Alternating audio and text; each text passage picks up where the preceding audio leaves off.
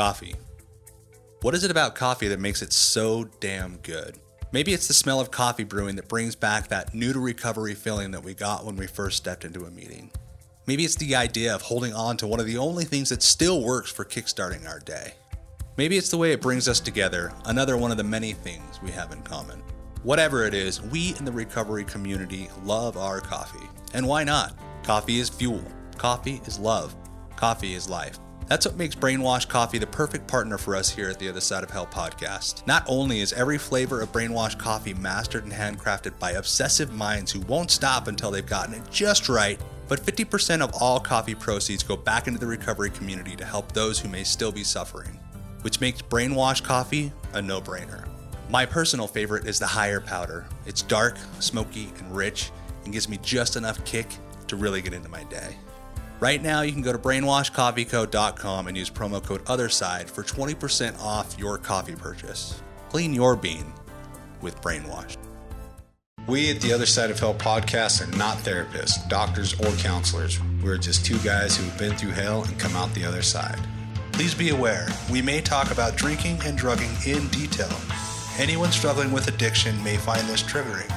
Our goal is to share our stories, explore our struggles, and connect with others through our experience. Remember, we are not alone. There is hope, and together we can get better.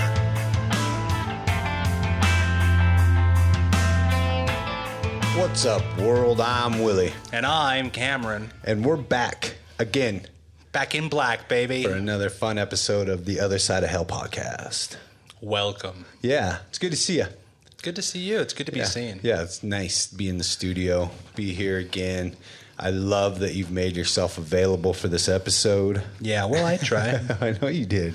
Mm-hmm. Yeah, it's been a good run, man. I can't believe we've been doing this for... It's been a sec. This many episodes in a row, and I just feel like I'm getting to know myself better and finding opportunities to grow. It's wonderful. It's good to be here. Just sort of keep doing it, don't we? Yeah. Got new stuff on the wall. Why would we ever stop? Just chilling. So like a villain. Yeah. So it's good to be here. Thank you everyone for tuning in. I mentioned Cameron making himself available because I think we're going to talk about making ourselves available. Making yourself available. It's sort of important. Yeah. Yeah. Well, I mean, we used to be so fucking reclusive. And hide out and self-centeredness. Just like be unavailable emotionally, physically, spiritually, mentally, financially, unavailable in all those areas. Drug addiction, alcoholism kind of took all the availability out of our lives. And it's appropriate that I say that because that's what happened with Will, who was our war story. Heroin kind of took it all away from him. He gave it all up. He was completely unavailable. And, as you guys will get to listen to his story later on in the show, he's made himself extremely available to anyone suffering or trying to go through this process of recovery, such as we are. Yeah, so. I think it's important when we talk about making yourself available that we talk about making yourself available for what? Yeah. Good point. What are we making ourselves available for? And obviously, like the main thing here would be making myself available to another alcoholic or drug addict is primarily what I'm talking about. Making myself available for the process of recovery, making myself available not just for other people's recovery, but for my own. Right. Yeah, good point. I'm glad you said that because I think that is one of the most important things, and maybe the things that we see so often. And the thing is that they're one and the same, right? Yeah. Well, I mean, as my sobriety grows alongside someone else's sobriety, like when we're available for each other, my sobriety grows through my availability to being available for other people. So that they can share their experience and I can grow from that and I can share mine and they can grow from that, and I think that's primarily what we're trying to do here is just grow in this thing and solidify another day without going backwards. Yeah, which is easier said than done sometimes, but I think that the reason why it's so important that we make ourselves available is because if we don't, oftentimes we will move backwards. Yeah, and I do. Yeah, me too. I fucking do. Like not. I haven't gone back out and drank yet, but you know, I'll go backwards and I'll start reclusing hard. Mm-hmm. You know, this last year and a half of with the fucking pandemic and meetings getting shut down and. You know, the service position's changing and, you know, just the way that everything's moved into the direction that it is. Fucking my antisocial nature is just fucking reared its ugly head like a motherfucker. Sorry I'm cussing so much, Mom. My mom's asked me to not be a little more available with the F word, but we like your mom, so we're going to do our best to abide. Yeah, who, you know, for you guys that have been following the show for a while, my mom is out of the hospital and you know, back in somewhat normal living conditions and stuff like that. I don't know why that just kind of popped up, but anyway, I think people want to know. Yeah, so thanks for all the support and that. She's doing good. Kind of side rail squirrel moment there for you, but I think that's necessary every once in a while. Just shows we're human. Yeah, and especially you making myself available and growing and all that stuff. You know, one of the key principles of all this stuff in recovery, you know, is that willingness. You know, am I even willing to make myself available? Because being reclusive is painful and. Like this is such a cunning and baffling fucking disease that we have that it'll convince me that, you know, I need some alone time. And then I'll take that alone time and that alone time will turn into fucking weeks on end of alone time. And then I'll be like, well, I'm lonely. Yeah. Well, it tricks me another way. Yeah.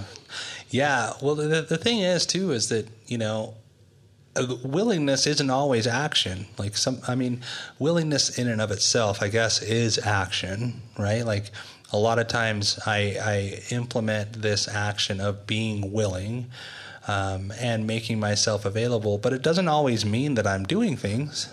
Sure. Like sometimes, you know, I will make myself available and people won't take me up on that, you know. Ooh, what do you do then? What happens to you then? Well, is make you available for the fucking the monster inside of your head? Yeah, no, I mean that's a good point. Like, what do you do when you've made yourself available? I think we talked about this a little bit before the show started. I think the key is not to get resentful. Oh yeah, but you know, like I do try and find a constructive use of that time. You know. What it reminds me of is when Charlie was here and he just talked about how, you know, like he'll finally have these moments where, you know, there's nothing going on. He can finally just sort of relax and then somebody will ask him to do something and he's just like, fuck. But he has to go through this process of like, well, you know, can I do it? Yeah. Can I afford to do it? Do I have the time to do it? Is it going to cause any harm to me or myself or my family? Like, okay, I'll do it. Okay, I'll do it. And the interesting thing that I'll point out about that is at no point in time does he ask himself if he wants to do it. Yeah. Because that doesn't really factor. I'd never want to do anything. Yeah, making yourself available doesn't necessarily mean you want to make yourself available. Right. Or helping others doesn't necessarily mean that you want to help others. No. Like, I'll say that. Like, you don't want to help me? No. Oh. Never. No, listen. Like, I know what you're saying. I mean, it comes back down to like my first initial instinct, right? Like, yeah. I never like my first initial instinct. Like, is usually something negative. It's usually the wrong thing. Like, of course, like somebody will ask me to do something, and I'll be like, "Fuck, I don't want to do that."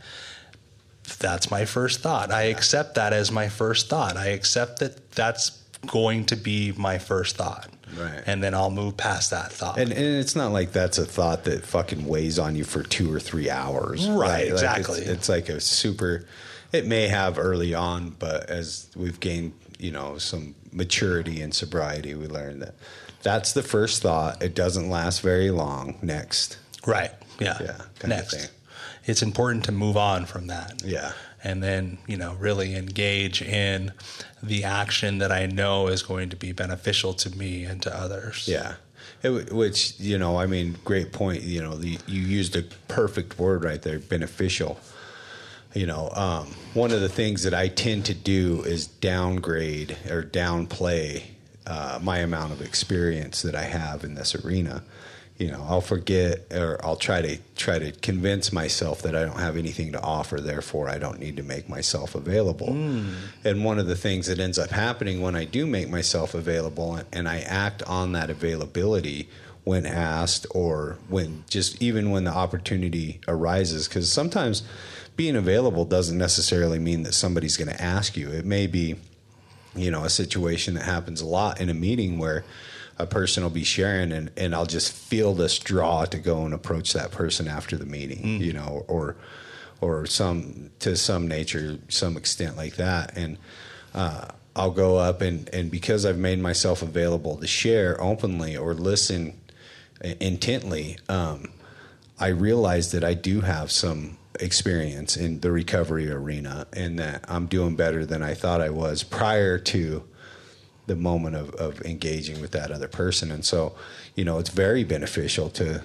be available. I try to be available or open to being available or willing to be available at all times. Yeah. I'm very, very much attached to my sobriety. Very much. I hope so. Yeah. I'm attached to your sobriety too. And so I don't want to do anything to mess this thing up. I do have a disease that's cunning, baffling, and powerful, and so sometimes that selfish nature will kick in, and I'll think that I don't need to be available. But usually the spiritual nature of this program overrides that selfish nature for me, and I'm pretty grateful for that. I'm grateful for the program that I do run in my life. Yeah, it wasn't always that way, right? No. And I think that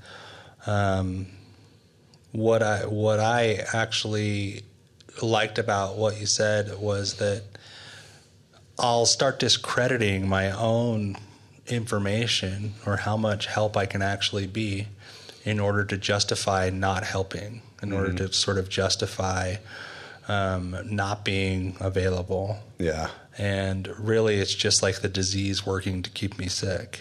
Yeah. It's like, well, not only am I engaging in that negative thought pattern for myself, but it's also keeping me from taking any action about it and helping anybody in the process. And so, it's a surefire way for me to just continue living in the disease.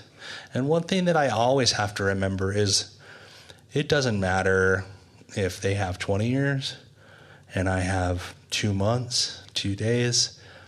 I guarantee that in that instance, if we have a conversation about recovery, there will be a mutual, both parties will benefit mutually. And I think that early on it was so easy for me to discredit that. Yeah. It was so easy for me to just assume that, that person that's engaging with me is doing so because they feel bad for me. Yeah. Like they're not getting anything from it, but they are just giving. They are just giving when really there is some get on their end as well.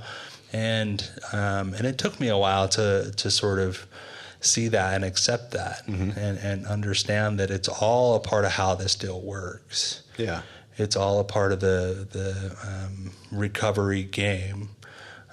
Which is I give and I get all in the same breath, and so I've got to make myself available because how else am I going to do that? Yeah. What are some of the ways that you make yourself available? Like what would you say that looks like? Because for me, like a service position, like taking on. Because I know that you hold a service position in your home group, just it can be something just as simple as not immediately leaving after the meeting is over, like an AA meeting, Yeah. I mean, and I'm bad at that. I'll just bounce, but it's sometimes I need to linger. I need to talk. I need to engage. I need to make myself available so that, and so that when I do, I can talk to another alcoholic or give somebody an opportunity to come and ask me to maybe sponsor, or anything, it's just important that I make myself available in that instance and open those options for me to be of service. Yeah, it's hard to be of service if you're not there. If you're just gone. Yeah. Yeah, and so for me, that's one way. The other is to fucking answer my phone when people call. Fucking answer your phone. I mean, it's funny because I said that thinking about somebody else that was calling me. But how many times do you and I play voicemail message back and forth? It's funny because a couple days ago I called you and you answered and I didn't know what to say. Yeah, you're like, I was just gonna leave a message. Hey, hi. Hi. I don't know what to say to you right now because you answered your phone. I've done that to you too, and I think we've literally hung up the phone. I've been like, okay, I'm hanging up. Call me back. Yeah, and I'll just call back and then leave the message. Yeah. So, but I mean, keeping yourself available, it's super important, and I appreciate, like I said, we got this from Warstory because his availability, but, if people didn't make themselves available to me early on, and even today, I needed some of that, other people availability so that I could, I don't know. I think the old timers know that there's going to be a certain level of extortion with your time and knowledge and wisdom and cigarettes and sure you've gas and things like that with the newcomer, and I think that's expected. And I think for me, it's looked forward to.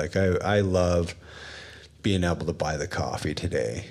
I love being able to make myself available, somewhat financially, because of the work that's been done on my sobriety. But, without those people making themselves available, I wouldn't be where I'm at. I'm sure, Bill W. and Dr. Bob wouldn't have made themselves available the way that they did. None of this 12-step stuff would be about.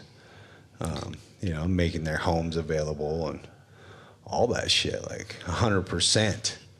Yeah, well, did. I was just thinking, I remember, I think that it's important when we talk about this, that making yourself available to help somebody doesn't mean that you're making yourself available to be taken advantage of, right? So if I've agreed to meet with a newcomer, and that newcomer keeps standing me up over and over and over again, that's not a healthy use of my time. That's not a constructive use of my time. And I have, in that instance, every right to let that individual know, this is not how I'm going to let you use my time.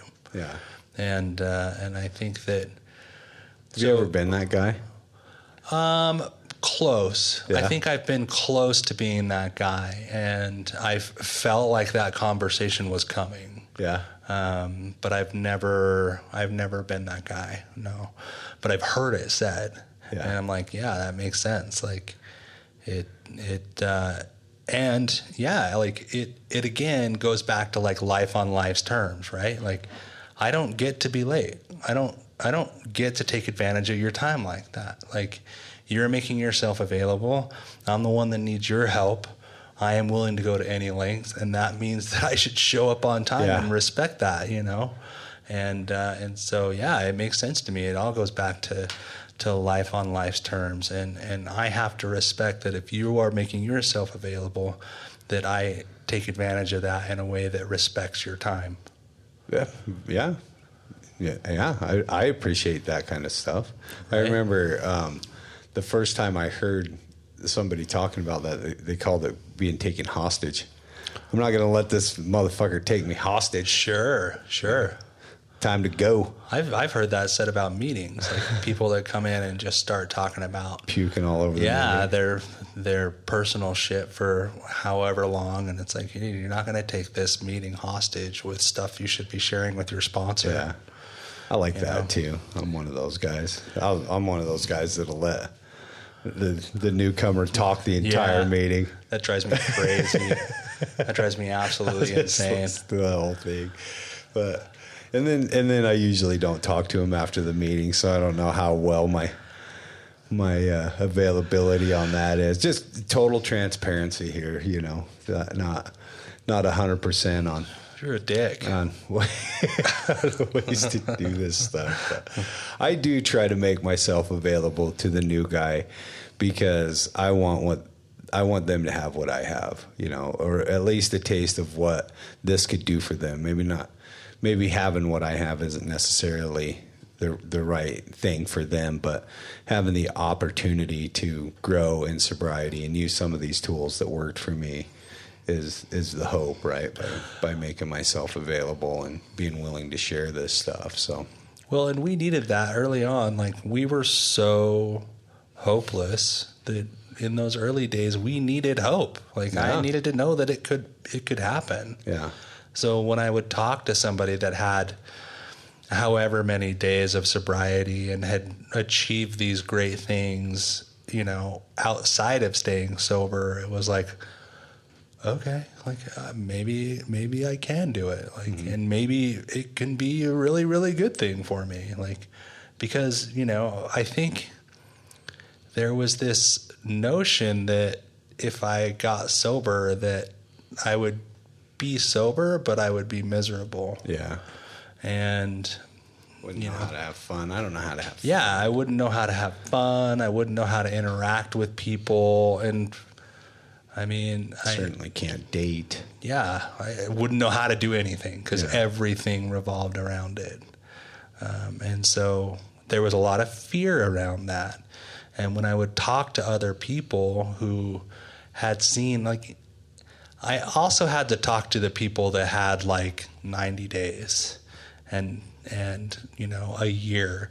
I couldn't relate to the guy that had 20 years, But I would talk to those people and be like, okay, it can be done. Yeah. And I would start hearing stories about things that they had done in sobriety, and not like, oh, I started a business, like, oh, I made, all this money. It's like, no, I had to hear things like, I got my license back. Yeah, I bought a vacuum. Yeah, exactly. I like your vacuum story and shit like that, to go, oh, it's normal. Yeah. Like, not only like is the place that I am in so common amongst all of us alcoholics, but also there's hope. Yeah, because we are, right? We're very tender early on, very sensitive. That's a good way to put it.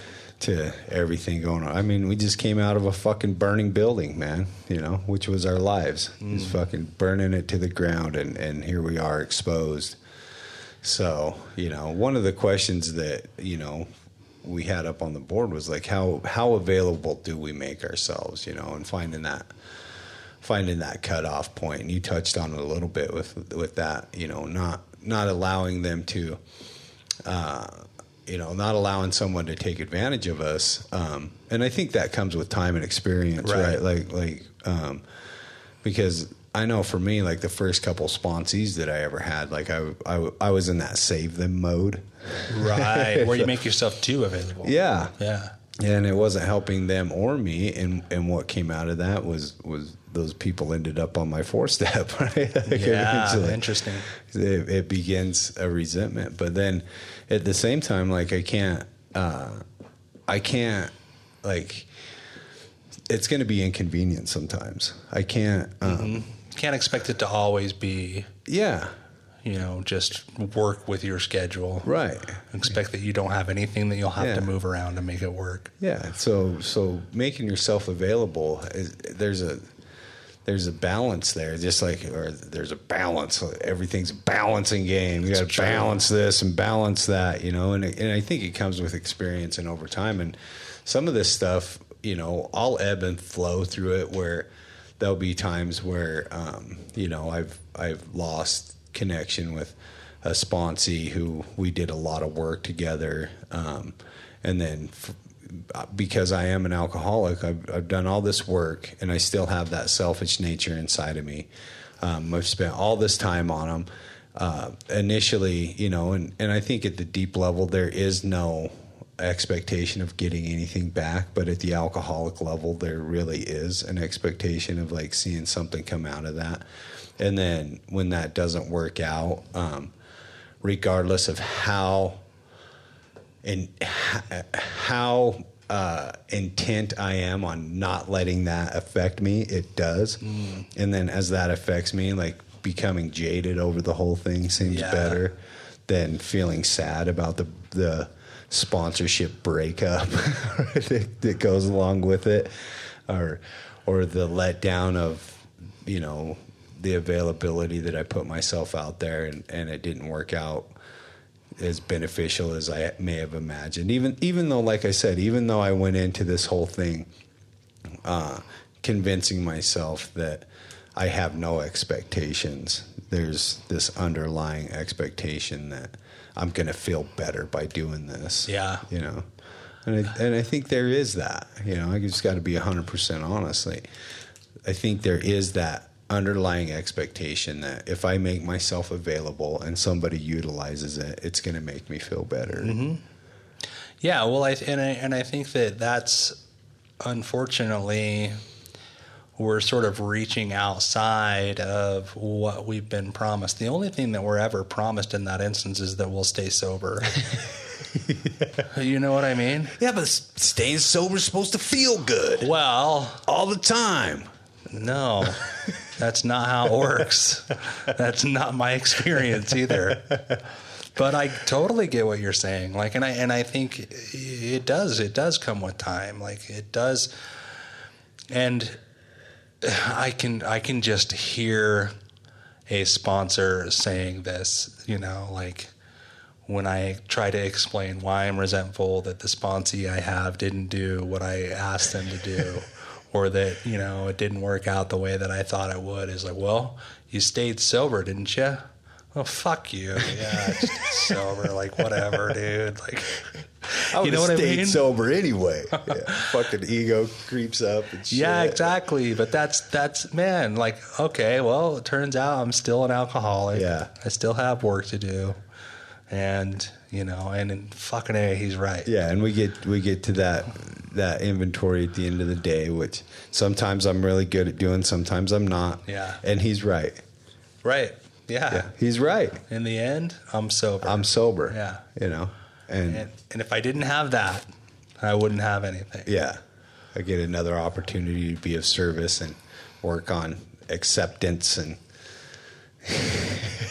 all the things that go along with making yourself available to the newcomer. It's kind of neat how this is kind of how it's drifted into that service type being available in the rooms, because we can only keep what we have by giving it away, and we can only give it away by making ourselves available to give it away. Yeah. Period. So yeah, well, and I think too that on some sort of level, I always want to do the easiest thing. I'm an alcoholic, and so as an alcoholic, like, it's easy for me to get stuck in this mode where I want to do what's easy. And again, it comes back to that sort of first thought wrong sort of thinking, where it's like, well, the easy thing for me to do is to immediately leave after this meeting. The easy thing for me to do is to not really engage in any conversation because they might ask me to do something. They might. And I don't want to do it. Yeah. But I don't get anything positive when I do the easy thing. Yeah. And so, like, remembering that and just deciding that I'm going to move past it, like, in spite of that, is really all I can do sometimes. Like, no, I'm not going to leave. I'll just hang out. I'll just hang out for a sec, talk to these old dudes. They're always old. And then for me, as I'm reminded that so I'm reminded that my fucking head will try to convince me that I always never want to do any of this stuff. And then also that's not necessarily true, you know, because a lot of times I do want to do this stuff. Yeah. You know, and by pushing through the times that I'm convincing myself that I don't want to, and I'm doing the hard thing. It seems like by doing that, the next time it comes up, I'm there, like I'm present, I'm in the moment, and I'm like, yeah, I do want to chair this meeting. You know, I do want to make myself available. I do want to be on this podcast. I do want to meet with a sponsee. Meet with my sponsee. You know, I do want to meet with my sponsor. Do my step work, and like, wow, you know. And it only comes through that repetition of doing both sides of the whole thing. Yeah. Right? Like I'm such a fucking extremist, bro. Like I always try to convince myself it's one way or the other, and it's simply that's just not the case. You know, there's times where I do things that I don't want to do because I know it's the right thing to do. There's times that I do things that are the right thing to do that I feel like doing, and I do them because I want to. There's times that I do things that I do things just because they need to be done, and like all those things give no fucks about my feelings. Nice, yeah. That is I was going to say all those things coexist simultaneously at the same time, but I like all those things don't give a fuck. Give no fucks about how I'm feeling. Again, sorry, Mom. That's absolutely true, man. Like sometimes my feelings don't earn a place in my action. Yeah. You know what I mean? Matter. Like, it doesn't matter how I feel. Like, I have to take action in spite of my feelings because, dude, my feelings fucking got me drunk. Yeah. You know? And they would again, given the opportunity. Oh, yeah. I can see that. Yeah. I can feel that sometimes, you know? And I think that's the thing we learn is that, you know, like, dude, yeah, you're allowed to feel that way. You're absolutely allowed to feel however you want to feel. But, you know, it doesn't always mean anything. Still got to go. Yeah, you still got to just do it. And then generally I feel better. Yeah, well, yeah. Like after being of service. I think I can maybe name like a handful of instances where I've gone into something and I'm thinking specifically of a meeting where I've like gone to a meeting and gone, well, that was fucking weird. Maybe like 3 or 4 times. Yeah. But for the majority of the times, I always feel so much better than I did when I sat down. Why do I want you to expand on that? Well, you know, like you can just have like fucking weird meetings, like where people like get up in people's shit or drama, and it's like, what the hell is going on in this meeting? Oh, okay. You know what I mean? Yeah. Like I'm not speaking any foreign language or breaking any news, right? Like, no. It just happens every once in a while. Not always a hotbed of mental health, I've heard it say. Exactly. But I seem to fit there. I seem to fit there, and I'd say 90% of the time I feel so much better after a meeting, you know? Yeah, and you know, that's, I think making yourself available to share at a meeting is another thing, because I never want to share at a meeting. Like, I can't. Really? Yeah, I don't particularly care for it, and I really don't like people thanking me after the meeting. Like, it makes me so fucking uncomfortable, dude. Like, what about it? I don't know. Like, Really? Like, what do you mean? What about it? Like the way that it makes me feel? Yeah. Why don't you like it? Why is it uncomfortable? I'm antisocial. Okay. I don't. In the face of all this stuff, and it's the same thing with the podcast. When I get positive feedback on the podcast, or we meet people for Warstory that have watched the show, and they give me positive feedback or criticism, it's fucking uncomfortable for me, you know. But I've done enough work that, again, my feelings don't fucking matter. You know. So it's like, shut the fuck up. But is it because you don't believe it? No, That's usually my case. I mean, there's a part of me in the dis-ease part of me that doesn't want to believe it, right? There's that part of my fucking mental health that wants to not believe that any of it's true, so that I can revert back and eventually get to the point where a drink sounds better. You know, this thing is really cunning. I know that the value I bring is authentic and it's true, and people do get some value out of what I share. However, it doesn't make it any easier. I still get really uncomfortable prior to sharing. You know, I think there's some fear that I'm going to sound stupid or be embarrassed by something that I share, or nobody's going to agree with it, or I'm going to get some negative feedback from somebody and it's going to be uncomfortable, or I'm going to ruin the meeting. And like, I have all these imaginary evils that go along with my psyche prior to sharing. But I get this fucking burning feeling inside of me, right? And so simultaneously, while all these thoughts are going on, over here on this side, there's this message that needs to be shared. Right? Wow. You know, this, you know, like I'm hitting on the same points that the topic is on, and I can relate that to a personal experience. Regardless of what the topic is, I can share on almost any topic that's thrown at me or being discussed in the meeting, and I can usually bring it back around to a spiritual principle that I've experienced in my own life. And so that feeling inside of me grows and grows, and it's as uncomfortable to not share as it is to share. And so I found that by sharing it and making myself available in a meeting to share, it's beneficial. And at the end of the day, I'm sober. Yeah. Has that gotten any easier over time? Sometimes. Yeah. Well, you know what has completely changed over the last, prior to COVID, it was starting to change, and I haven't paid enough attention to it now that it's stopped. From day one to like year 7 or 8 in sobriety, every meeting I went to, on my way to the meeting, I would tell myself, you're not going to fucking share this meeting. Don't share. Just go there and listen. Really? You're just going to listen. Every fucking meeting that I went to, you're just going to listen. Just so funny because you always share. And I always fucking share. Just going to listen. And now I don't listen. Like, I think that voice has given up inside of me. Because do you think that voice, like, where did that voice come from? Because I think I experienced the same thing, but the voice that's telling me just to quote unquote listen isn't because I'm trying to express some sort of form of humility or be humble.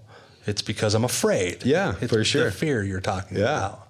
Like, it's not like, oh, I need to shut up and listen today. It's, no, don't share, because what if you say something stupid? In the form of, I need to shut up and listen today. You just need to right. Yeah.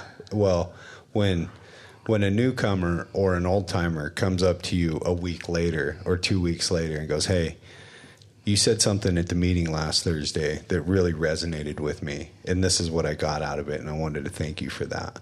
There's no fucking amount of there's no amount of power that the disease has over my spirituality that can take that away from me. Like, I feel that every time. And so that's more real than the lie that I'm trying to convince myself that I have nothing to share. Yeah. Gosh, it's amazing though. Like, as you're sitting here saying it, like I'm thinking back to an experience of my own recently where somebody, came up to me after the meeting and told me, like, oh man, you're on fire today. You're on fire. And I'm always just so fucking quick to go, he's just being nice. Yeah, because they went out of their way to come be nice to you. Yeah, that's what I mean. But and again, first thought wrong, right? Like I have to remember, like, oh, of course, I just think he's being nice. Yeah. Like, I'm an alcoholic. Like, that's just the way I think, you know?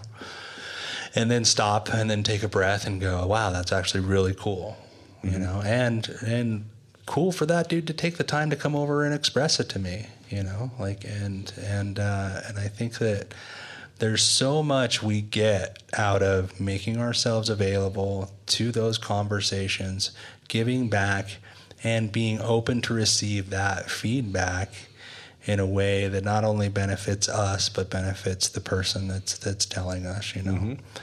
And I think this is a great topic because it's not always in my first mode of operation. Right. It is not my MO, but it is absolutely necessary and has become a vital part of my recovery. Yeah. It's just me like being willing to help others by making myself available. Yeah. And to be vulnerable, right? Yeah. To make myself vulnerable. Yeah, here. that's the other thing. I appreciate you saying that because like it's not enough sometimes for me to like make myself available and then just be there. Yeah. Yeah. I've got to be open. I've got to have conversations. I think one of the things that I was really hesitant towards when I first started getting into like a sponsor relationship was like sharing my struggles with my sponsee. Yeah. Like I don't... Your human alcoholic struggles. Yeah. Like this person's looking up to me. This person wants what I have. I better make what I have look really, really good. Well, I do that with the show. Right. Like I never want to come on here and be like, oh fuck. You know, I want to seem, I hope I don't seem fucking without air. But well, like 5 weeks ago, you literally started the show with "I'm a mess." Yeah. Well, that's hopefully that's the point. Is fuck, because I get what you're saying. Right. Like I want to be that rock, but transparency helps the realness of all that, right? And I think it's great that you bring that up because speaking of transparency, like when we started shooting today, you came in and you're like, okay, everybody, just so you know, here I go again. Right? Right. What was that about? Like you're making yourself available for us to watch your journey further, right? You're opening yourself up and going, okay, I'm ready to go to another level. Yeah, and I've got to be open about it and be vulnerable about it, and because I'm not going to make any progress if I don't. Right. Like, and that's forward or backwards. That's it, man. That's it. Like there is no fucking stagnate for a second, just kind of teeter, then start rolling. Yeah, back exactly. I might get 1 or 2 days where I'm, you know, I'm in this weird middle ground. But man, like it is either forward or backward. Yeah. And fuck, forward might be harder, but the payoff is so much better. Yeah. It's so much worth it. Yeah. Well, I appreciate you always making yourself available for me as much as you possibly can, because I know that you definitely make yourself available as much as you possibly can. Well, so do you. Yeah. To be fair. Yeah. Yeah. Well, that's fair. I think that's fair. And you know who else makes themselves available, obviously? And I actually got Will's Warstory. I was. It's funny. I was reading articles on Google. And I read a recovery article on Google, and it was this guy. And I was moved by his story, and so I reached out the best that I could. And he talks about the place that he works, and so I reached out to the place that he works via email to see if I could get in contact with him, and I'll be goddamn if it didn't work. Wow. It worked. Yeah. You know, we got in contact with each other, and he was gracious enough to share his story, you know. So Will, who has done nothing but since getting sober made himself available to other addicts and alcoholics. That's all he's about. Yeah, I would say so. And like sort of all he's ever really wanted to do. Yeah. Which is just so admirable. And his story was way cool. And I mean, I use that in the past tense, but it's not over, you know. No, like by no means. He's got a lot of road ahead of him, and a lot of really great things to come. For sure. So I'm excited. So what do you say? Yeah? Let's let the people hear it. Without further ado, here is Will's Warstory. So my My name is Will Perez, and I'm a recovering addict. I started using opioid drugs, heroin, in the early 2000s, and my story is kind of impressive because, like any normal teenager, I grew up in New York City. I played basketball most of my life. Puerto Rican parents, moved to Puerto Rico in the early 80s. Had a good family, a little dysfunctional. My dad was an alcoholic, and he worked, and we had the love there. And my mom was one of those strong Puerto Rican women. And so I'm from four brothers. I'm the middle guy. I got an older brother, a younger brother, and a sister. We all play sports, and so we were involved in sports at an early age in New York, and then we transferred to Puerto Rico. We kept playing sports. My brother played baseball. He got scouted by the Mets in the early 80s and spent 7 years in the minors. I went on to play basketball in Puerto Rico, played all the leagues that you can play in Puerto Rico, and also graduated from high school and went to college, university, and so I did very well. Going into my 20s, like everybody else, I smoked weed, marijuana. I started experimenting with cocaine, but I always kept the control. I love the sports a lot. And so one thing I've discovered, at this age now, that using drugs is very progressive. Some people say I can do it for a little while and stop or whatever. So I was kind of like on that note at an early age, but as time went by, it started progressing. Soon I found myself in my 20s.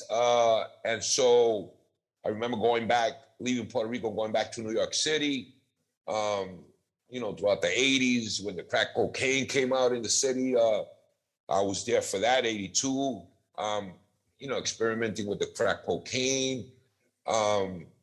And that was a journey, because that was kind of like what I was in the 80s in New York, and until this drug proved everybody wrong that it's really a crazy drug. And so that didn't go very well in my life. Just hooked on crack cocaine for a while, and experimenting with that. Decided to try to get cleaned up, in the mid 80s, still out there. And I remember my mom going to New York and picking me up and taking me back to Puerto Rico.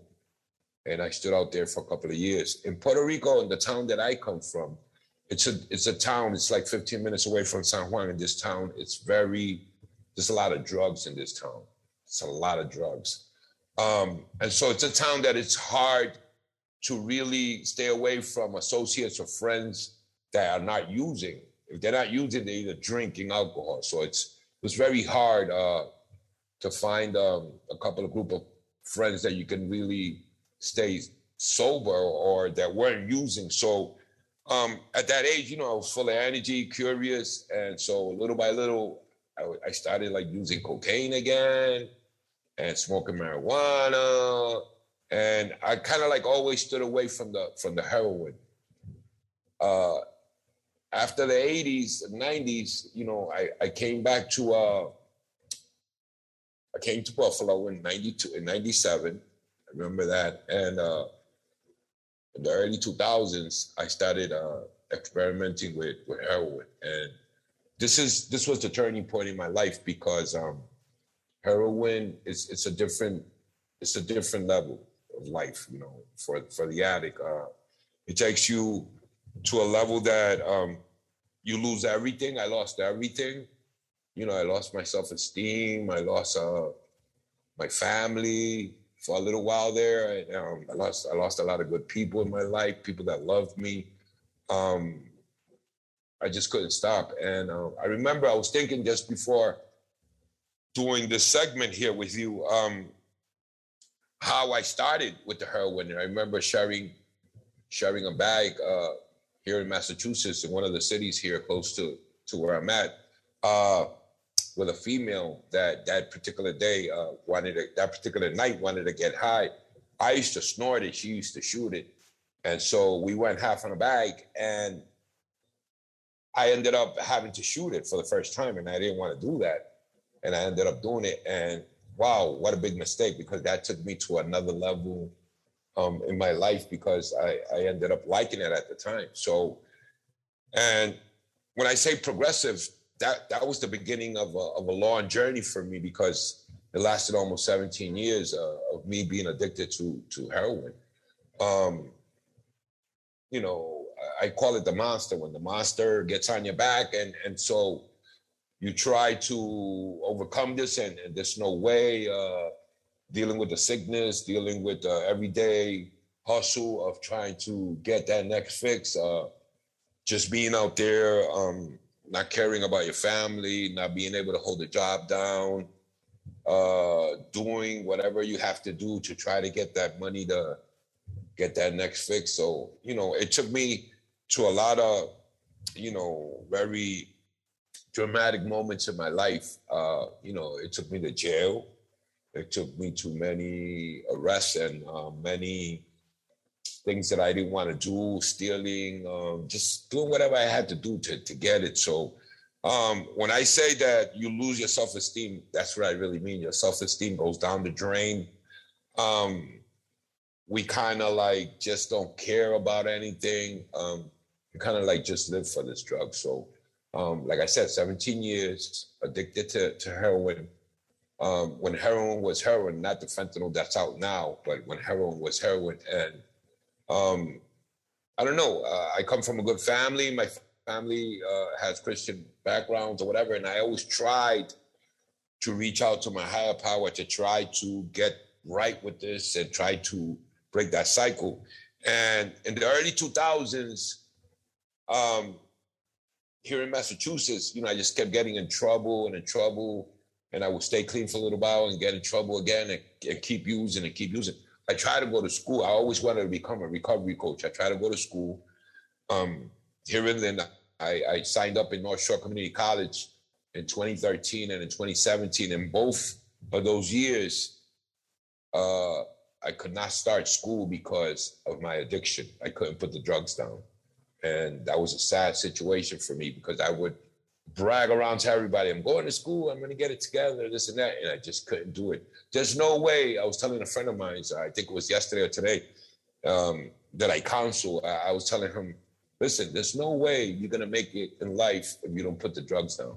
There's no way you can work. There's no way you can hold it down with an apartment. There's no way you can hold it down with your family.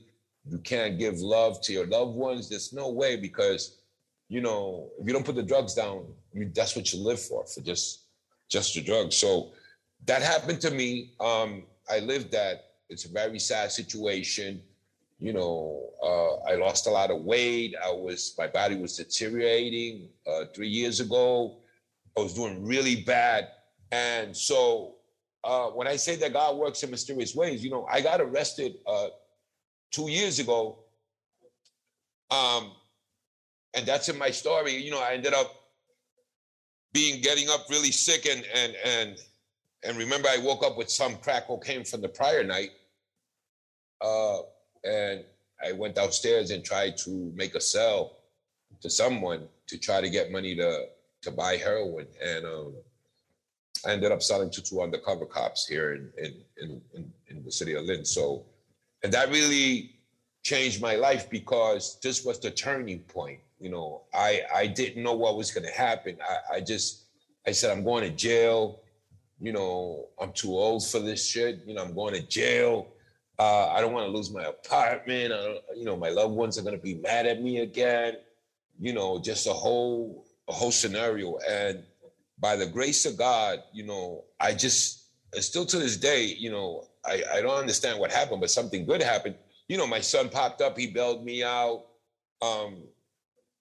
I was on probation at the time, and that probation got extended.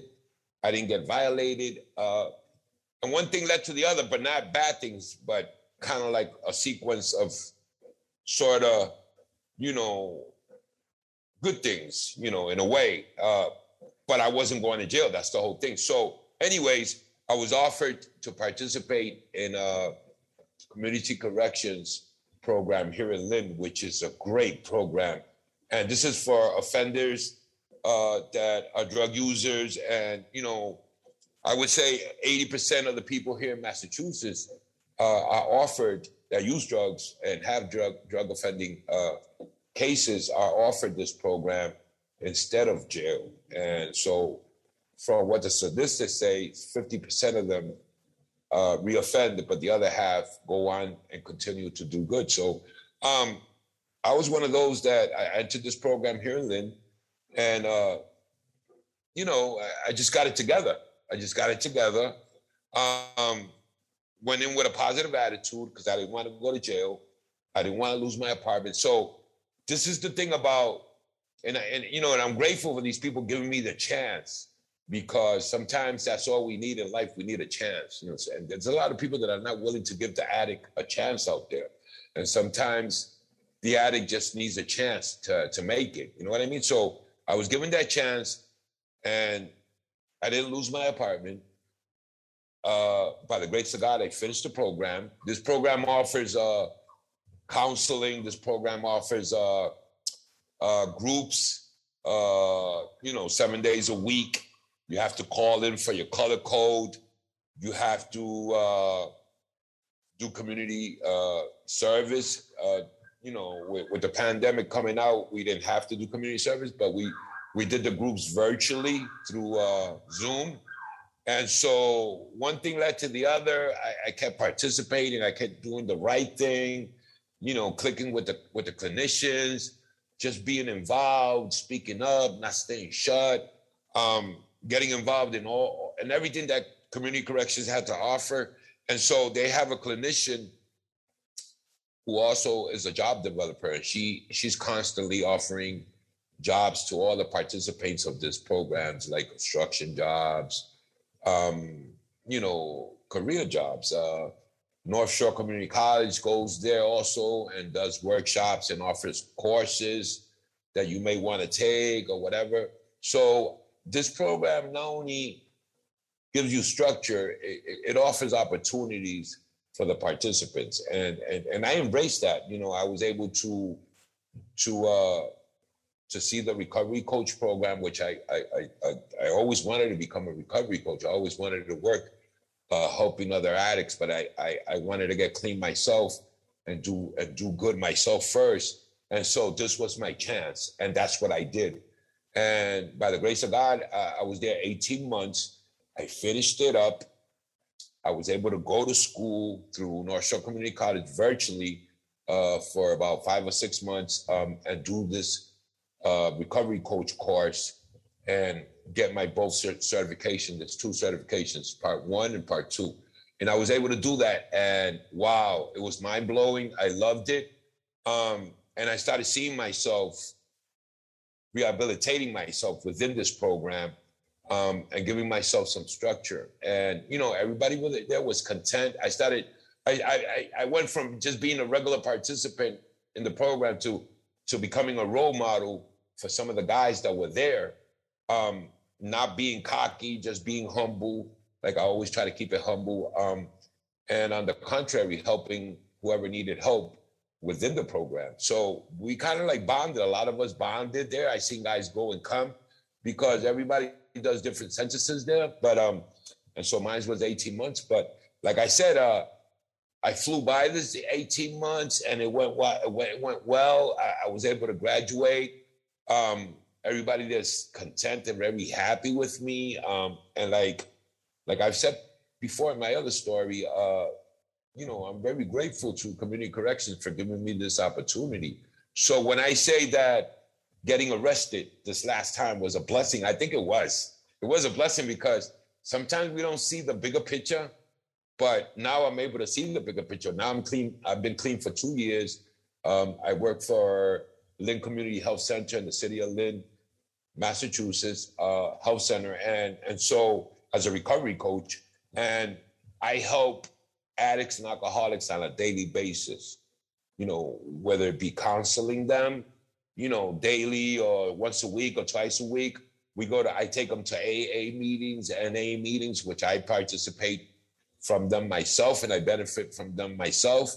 I'm able to help whoever reaches out to me for detoxes and TCS programs, to stay clean and sober. So, wow, like I say, the sky's the limit in terms of wanting to make it in life and, wanting to get clean and sober. And not only that, being able to give back to the community, which I so much love. I have a lot of friends here in Lynn that I know who are addicts, and now I have the opportunity to work with a lot of them on a daily basis here in the city, where I ran the streets and did use drugs, used heroin. So I'm very grateful for that, for community corrections. And also I can't leave out my church because, in NA we talk about the big book, and we talk about a spiritual awakening, and we talk about, my mind being restored by a higher power. And so I'm very spiritual. I believe in God Almighty. I believe in Jesus Christ. So, and that brought me back to sanity. And so I've been, by the grace of God, congregating at my church for 2 years also. I can't leave that out. That's very important. And that's sort of like the foundation of my recovery right now. I congregate 3 times a week. My pastor's a great guy. He's in recovery himself. He was out there, he has a story too. He was saved by the grace of God. He's been pastoring for 25 years, almost 30 years. Great guy. Wow. And so there we are fighting the battle in that church too. 3 times a week, Wednesdays, Fridays, and Sunday, which is the big service, just preaching the word of God and just doing the right thing, just being a normal human being, giving out love to others, being humble and cherishing the word of God Almighty. So I always say with community corrections and my church, my spiritual life, that's what's been holding me down in 2021 going forward for these past almost 3 years. And I've been blessed. I got my car back. I have a car now. I drive a Toyota Camry 2012, nice little car. I got a good job, career job. I got my license back. I got my family back. My daughters love me. My son loves me.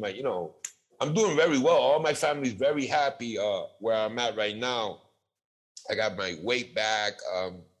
I just, I feel so grateful and so humble. And that's why I do these sessions, because I want, the people that know me out there to understand that it's possible. It's possible to get cleaned up. It's possible to make it in life. Just got to give yourself a chance. Like I always say, there's programs, lots of programs, and lots of people who are willing to give you that help that you so much seek. And so,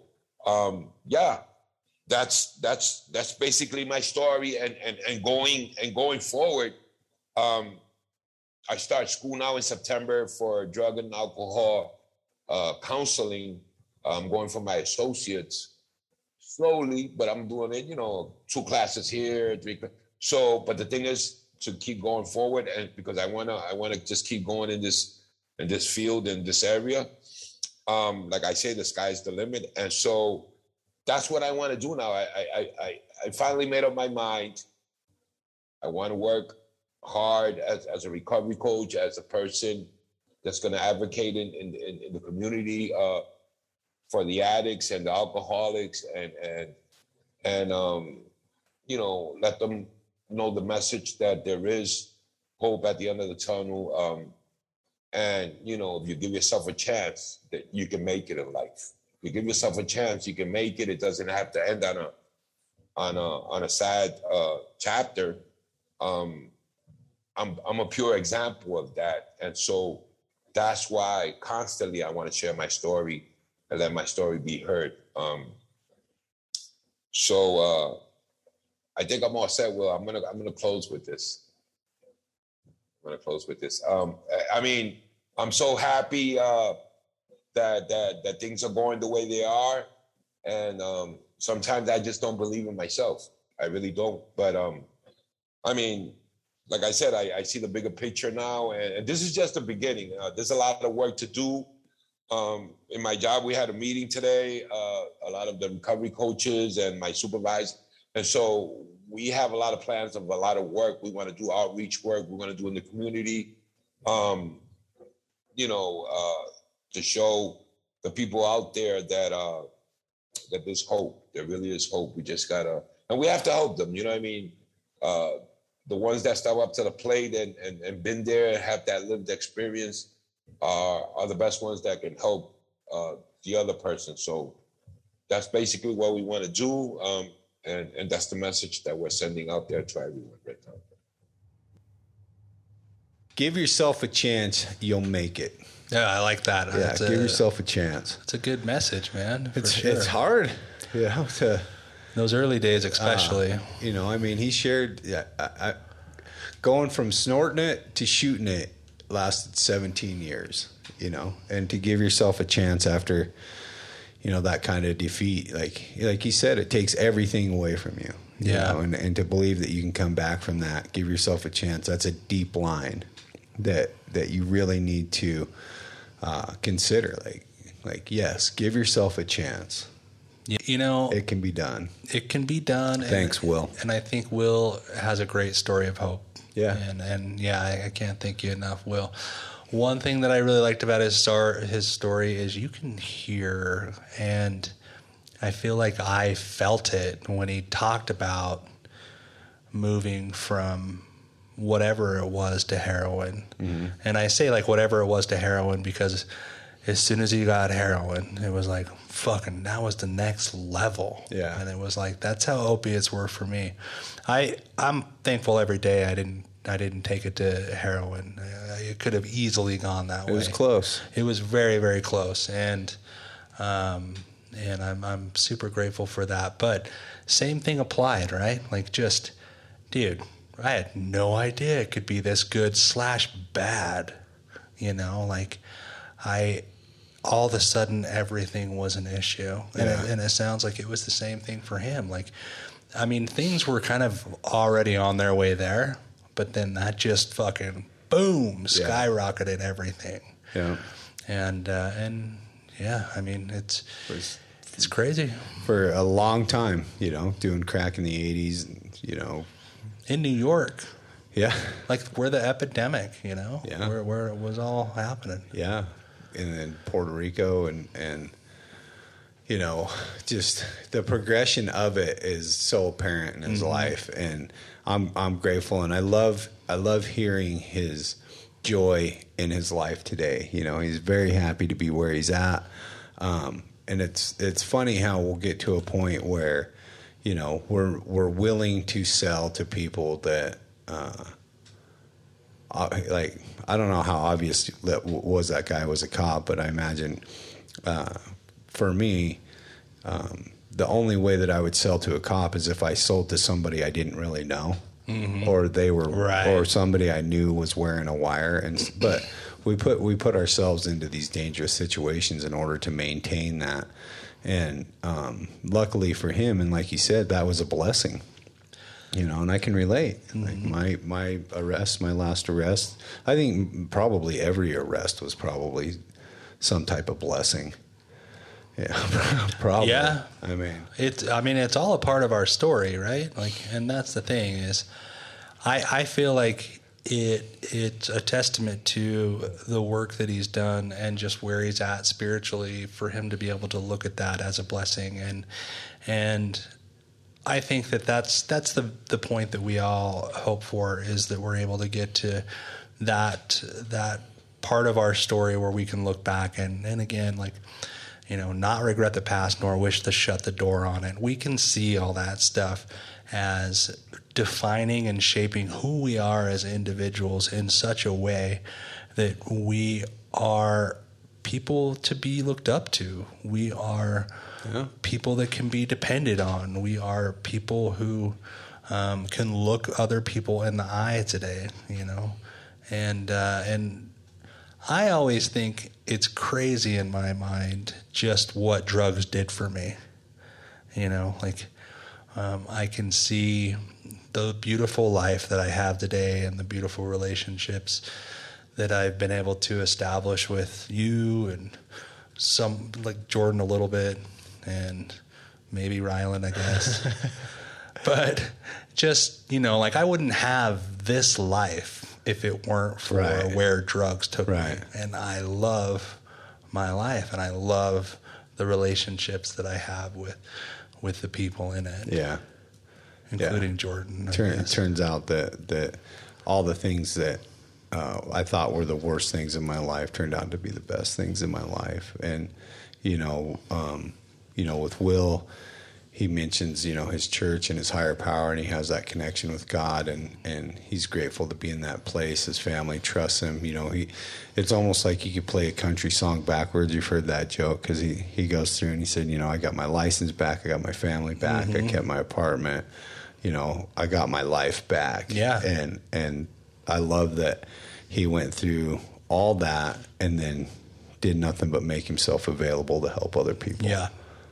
You know, so that's why we got the topic we did out of his story. And if he wouldn't have made himself available to the article that was written on him, we wouldn't have found him. You know, good point. So, Will, thank you so much for sharing your story. Thank you for this topic and this discussion. I needed it today. Yeah, me too. For sure. Thanks a lot, dude. It's a good reminder. Great. It's a good reminder that we're generally doing better than we may feel, that we are worth the work. You know, as Cameron always says, that this process may not always look like we think it's going to look, but it has always turned out better than I could have imagined. Right. Yeah. Thank you for saying that. Always. So, yeah. Good deal, man. Yeah. Thanks for making yourselves available, men, back there. Jordan, Rylan. We'll give Mitch a shout out too, even though he's not here. Yeah, Mitch. Thanks, Mitch, for doing our socials. Thanks, Cameron. Thanks, Willie. I think with that, we will wrap it out. Wrap it up and wrap it out. Sorry, I didn't mean to. Sorry. It's okay. Here we Anyways, go. I'm just trying to apologize. I forgive you. Just saying. I forgive you. Okay. We'll see you on the other side. You are worth the work. Don't forget. The Other Side of Hell is a do-it-yourself podcast. For more information, recovery resources, and contact info, check out our website at theothersideofhellpodcast.com. You can help us spread our message by liking and subscribing, giving us a follow, or a 5-star rating.